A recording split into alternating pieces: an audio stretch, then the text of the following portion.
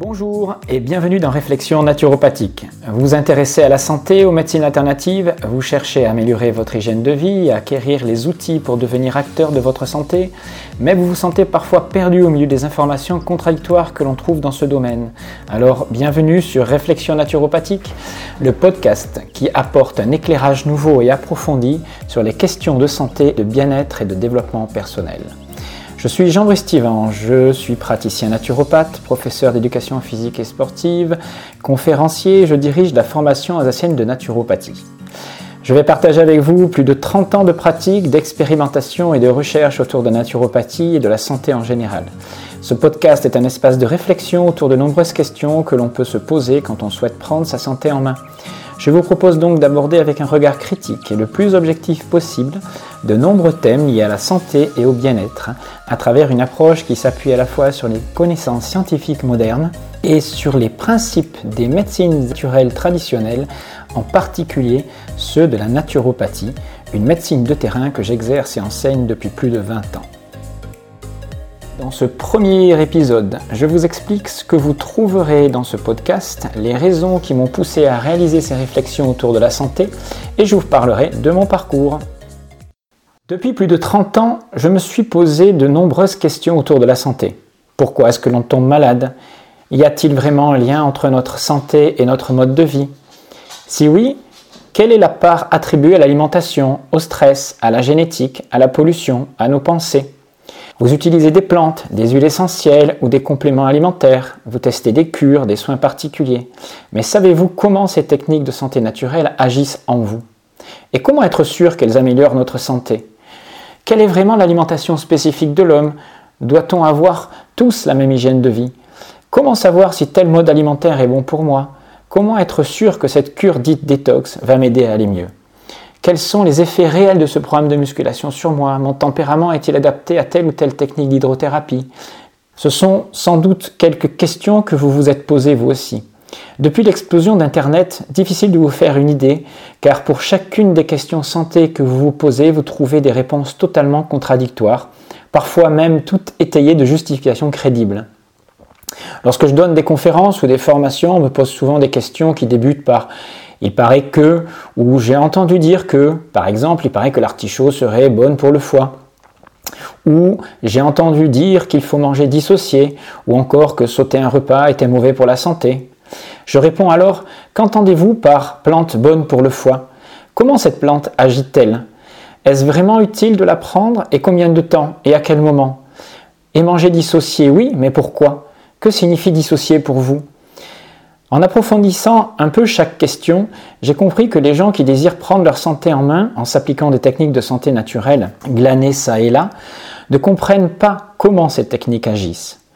Ils sont souvent encore plus perdus quand ils découvrent par l'intermédiaire de nouvelles vidéos sur Internet ou au travers d'une conférence ou une autre discussion que ce qu'ils faisaient depuis des mois, manger dissocié, prendre telle cure de plante ou tel complément alimentaire, n'est peut-être pas un choix judicieux pour leur santé. Alors, comment s'y retrouver ? Comment faire des choix éclairés ? C'est l'objet de nos réflexions. À la différence de nombreux podcasts ou chaînes YouTube, je ne vous dirai jamais qu'un régime est meilleur qu'un autre, qu'une technique naturelle de santé, que ce soit un bain, un enveloppement, une cure de plante, un complexe, un complément alimentaire, un soin particulier, est bonne ou mauvaise pour votre santé. Je ne vous dirai pas non plus qu'il faut manger comme ceci et non comme cela. Je ne veux pas vous donner de conseils personnels. Tout simplement parce que je ne vous connais pas. En matière de santé naturelle, l'impact d'un soin ou d'une technique peut avoir des effets autant bénéfiques que négatifs suivant qui l'applique, comment il l'applique et dans quelles conditions. Alors, à quoi va servir ce podcast ? Réflexion naturopathique vous apportera un éclairage qui vous aidera à faire les bons choix pour vous. Nous partirons d'idées reçues, de questions plus ou moins polémiques, et nous essaierons d'avoir une réflexion qui aborde le sujet dans sa globalité et avec le plus d'objectivité possible. Par exemple, si j'aborde la question du jeûne intermittent, nous essaierons de comprendre ses effets physiologiques, les avantages et les inconvénients à le pratiquer, à qui il convient et pour qui il peut être gênant.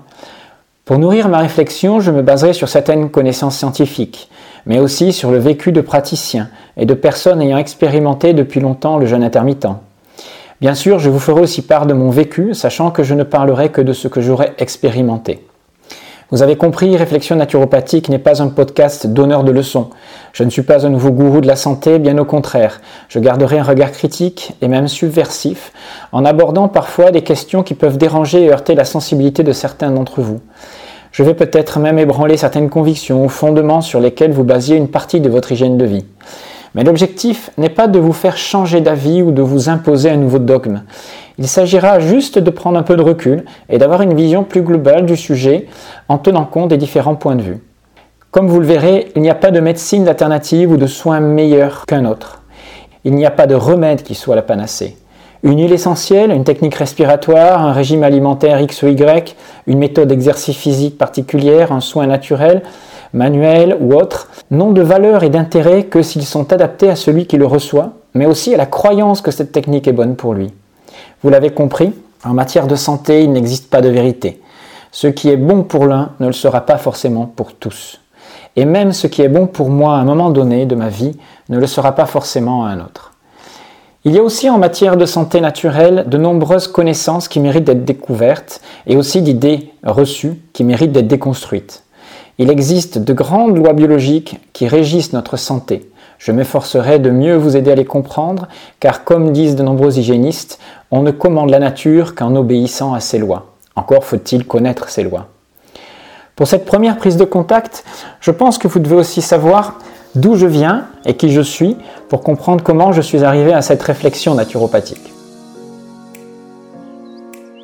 Alors voilà, j'ai 48 ans et j'ai commencé à me poser de nombreuses questions autour de la santé et de l'hygiène de vie dès mon adolescence.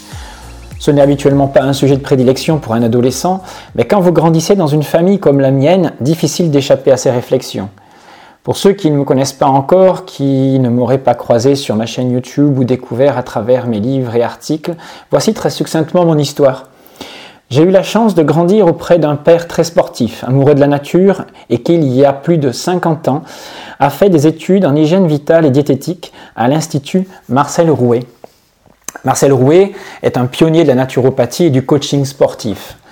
Autant vous dire que j'ai été imprégné des principes d'une hygiène de vie très rigoureuse dès ma plus tendre enfance et durant toute mon adolescence. Il y a plus de 40 ans déjà, nous mangions bio, à dominante végétarienne, consommions déjà des compléments alimentaires, faisions des cures de plantes, des emplâtres d'argile. Nous étions un peu considérés comme des extraterrestres, à une époque où les préoccupations santé n'étaient pas aussi développées qu'aujourd'hui. J'ai été aussi très tôt sensibilisé au yoga, à la culture physique, devenue musculation aujourd'hui, mais toujours pratiqué dans une optique d'amélioration de ma vitalité. Mon père me lançait des défis du style prendre des bains de mer en hiver, enchaîner des cols en vélo avec du ski de fond, me rouler dans la neige. Le but était de devenir plus résistant et capable de compenser les agressions de la vie moderne. À côté de ce mode de vie un peu spartiate, ma mère, passionnée d'astrologie et de développement personnel, m'apporta une vision plus large de ce que pouvait signifier la connaissance de soi et la réflexion sur la vie. Je ne prétends pas avoir eu une éducation parfaite, loin de là. Lorsque vous êtes ainsi formaté très jeune, vous développez des systèmes de croyances très limitants. J'ai grandi en regardant le monde et tout ce qui est en rapport avec la santé au travers des yeux et des connaissances de mes parents. J'ai idéalisé mon père et son mode de vie, croyant que cette façon de vivre, de manger bio, de pratiquer tous les jours une activité physique, de vivre au grand air, était la meilleure et la seule permettant de maintenir une santé parfaite. Ah, la recherche de la perfection physique et du bien-être absolu. Une quête inaccessible. J'avais l'impression de détenir un savoir, une vérité qui me donnait l'impression d'être supérieur aux autres. Je pensais détenir les secrets de la santé. J'étais tombé dans le piège, ou les pièges, devrais-je dire. Le premier de ces pièges est que j'ai considéré la maladie comme un échec, comme la preuve que j'avais fait une entorse à mon hygiène de vie, que je m'étais écarté du droit chemin. Être malade, c'était mon corps qui avait perdu sa capacité de résistance à cause de mauvais choix de vie. J'étais malade parce que j'avais failli. Mais si cette vision de la santé est responsabilisante, elle n'en est pas moins très culpabilisante. Nous verrons que ce n'est pas parce que nous sommes malades que nous sommes forcément en mauvaise santé. Il est même parfois indispensable de passer par une maladie pour retrouver la santé. Certaines maladies, aussi dérangeantes soient-elles, sont même le signe d'une bonne santé. J'ai compris aujourd'hui qu'il ne fallait pas avoir peur de la maladie, car elle est révélatrice d'une partie de ce que nous sommes. En comprendre son sens est essentiel. Le deuxième piège est que j'avais restreint mon champ de connaissance de la santé et de la vie. Croyant détenir la vérité, le secret de la santé parfaite, j'allais pendant des années chercher à me persuader que cette vision de la santé était la seule valable. Je refusais alors de m'ouvrir à d'autres dimensions de la santé et de la vie. Ce piège, je souhaite que vous l'évitiez en gardant un esprit critique et ouvert sur tout ce que vous entendez sur la santé alternative et le développement personnel. Néanmoins, je pense que cette éducation a été le point de départ de toutes mes réflexions futures. Et heureusement, mes croyances ont ensuite fait l'objet de remises en cause. Il a fallu pour cela déconstruire le modèle parental. Ma vision de la santé a depuis constamment évolué, d'abord avec mes études en STAPS, sciences et techniques des activités physiques sportives, des études très enrichissantes, très riches dans le domaine de l'homme et de ses nombreuses dimensions, qu'elles soient biologiques, psychologiques ou sociales. Ces études m'ont conduit à être prof de PS, mais j'ai très vite eu besoin d'approfondir encore ce que mon père m'avait inculqué. Mes 3 ans de formation de naturopathie sur Paris à l'Institut Rousseau, Marchesso étant le père de la médecine moderne, me confortèrent alors dans mes croyances. J'ai fait une magnifique rencontre avec Alain Rousseau, donc mon formateur principal, mais cela n'a pas été suffisant pour prendre le recul nécessaire et m'ouvrir à d'autres approches de la santé. Il y a dans les études universitaires et les études en naturopathie une vision encore trop limitante de la santé. J'en ai pris conscience dans ma pratique de naturopathe. Je me suis très vite aperçu que même avec une excellente hygiène de vie, certains patients n'étaient pas en très bonne santé. Leurs symptômes exprimaient aussi leur souffrance émotionnelle. J'avais entendu parler dans mes études de l'aspect psychosomatique des maladies, mais cela restait trop superficiel pour comprendre la cause réelle de leur souffrance. J'ai donc encore voulu élargir mon champ de connaissances et j'ai découvert alors l'approche psychobiologique de la maladie. La rencontre du biologique et de l'émotionnel sous fond de spiritualité. Exactement ce qui me manquait pour avoir une vision vraiment globale de l'homme. J'ai alors compris comment notre cerveau réalisait des liens entre nos ressentis, nos stress, notre histoire familiale et nos symptômes. Aujourd'hui, je suis à la fois professeur de PS, praticien naturopathe, formateur en naturopathie à l'Institut alsacenaturo.com et conférencier. J'ai écrit 2 livres, De l'homme dévitalisé à l'homme vivant et En finir avec le diabète et les maladies métaboliques, édité aux éditions Néo-Santé. Néo-Santé est aussi une revue de santé alternative avec laquelle je collabore et où vous trouverez de nombreux articles que j'ai écrits. Je vous invite sincèrement à découvrir cette excellente revue de santé alternative en allant sur neosanté.com. Tout ça pour vous dire que je suis très heureux de partager avec vous le fruit de toutes ces années de réflexion et d'expérimentation en matière de santé alternative. Avant de vous quitter, je précise que les réflexions futures n'engagent que moi et que j'ai conscience de ne pas pouvoir être exhaustif et je ne prétends aucunement détenir la vérité. Mais j'aurai au moins le mérite de vous poser certaines questions en matière de santé qui vous ouvriront, je l'espère, de nouveaux horizons et vous permettront d'améliorer votre bien-être. Je vous dis donc à très bientôt pour notre premier sujet.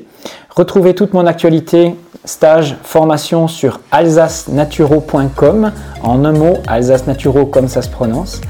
Si vous souhaitez me rencontrer, je serai au Salon Bio & Co à Strasbourg du 25 au 28 octobre où je donnerai aussi 2 conférences en plus du stand que je tiendrai. À très bientôt.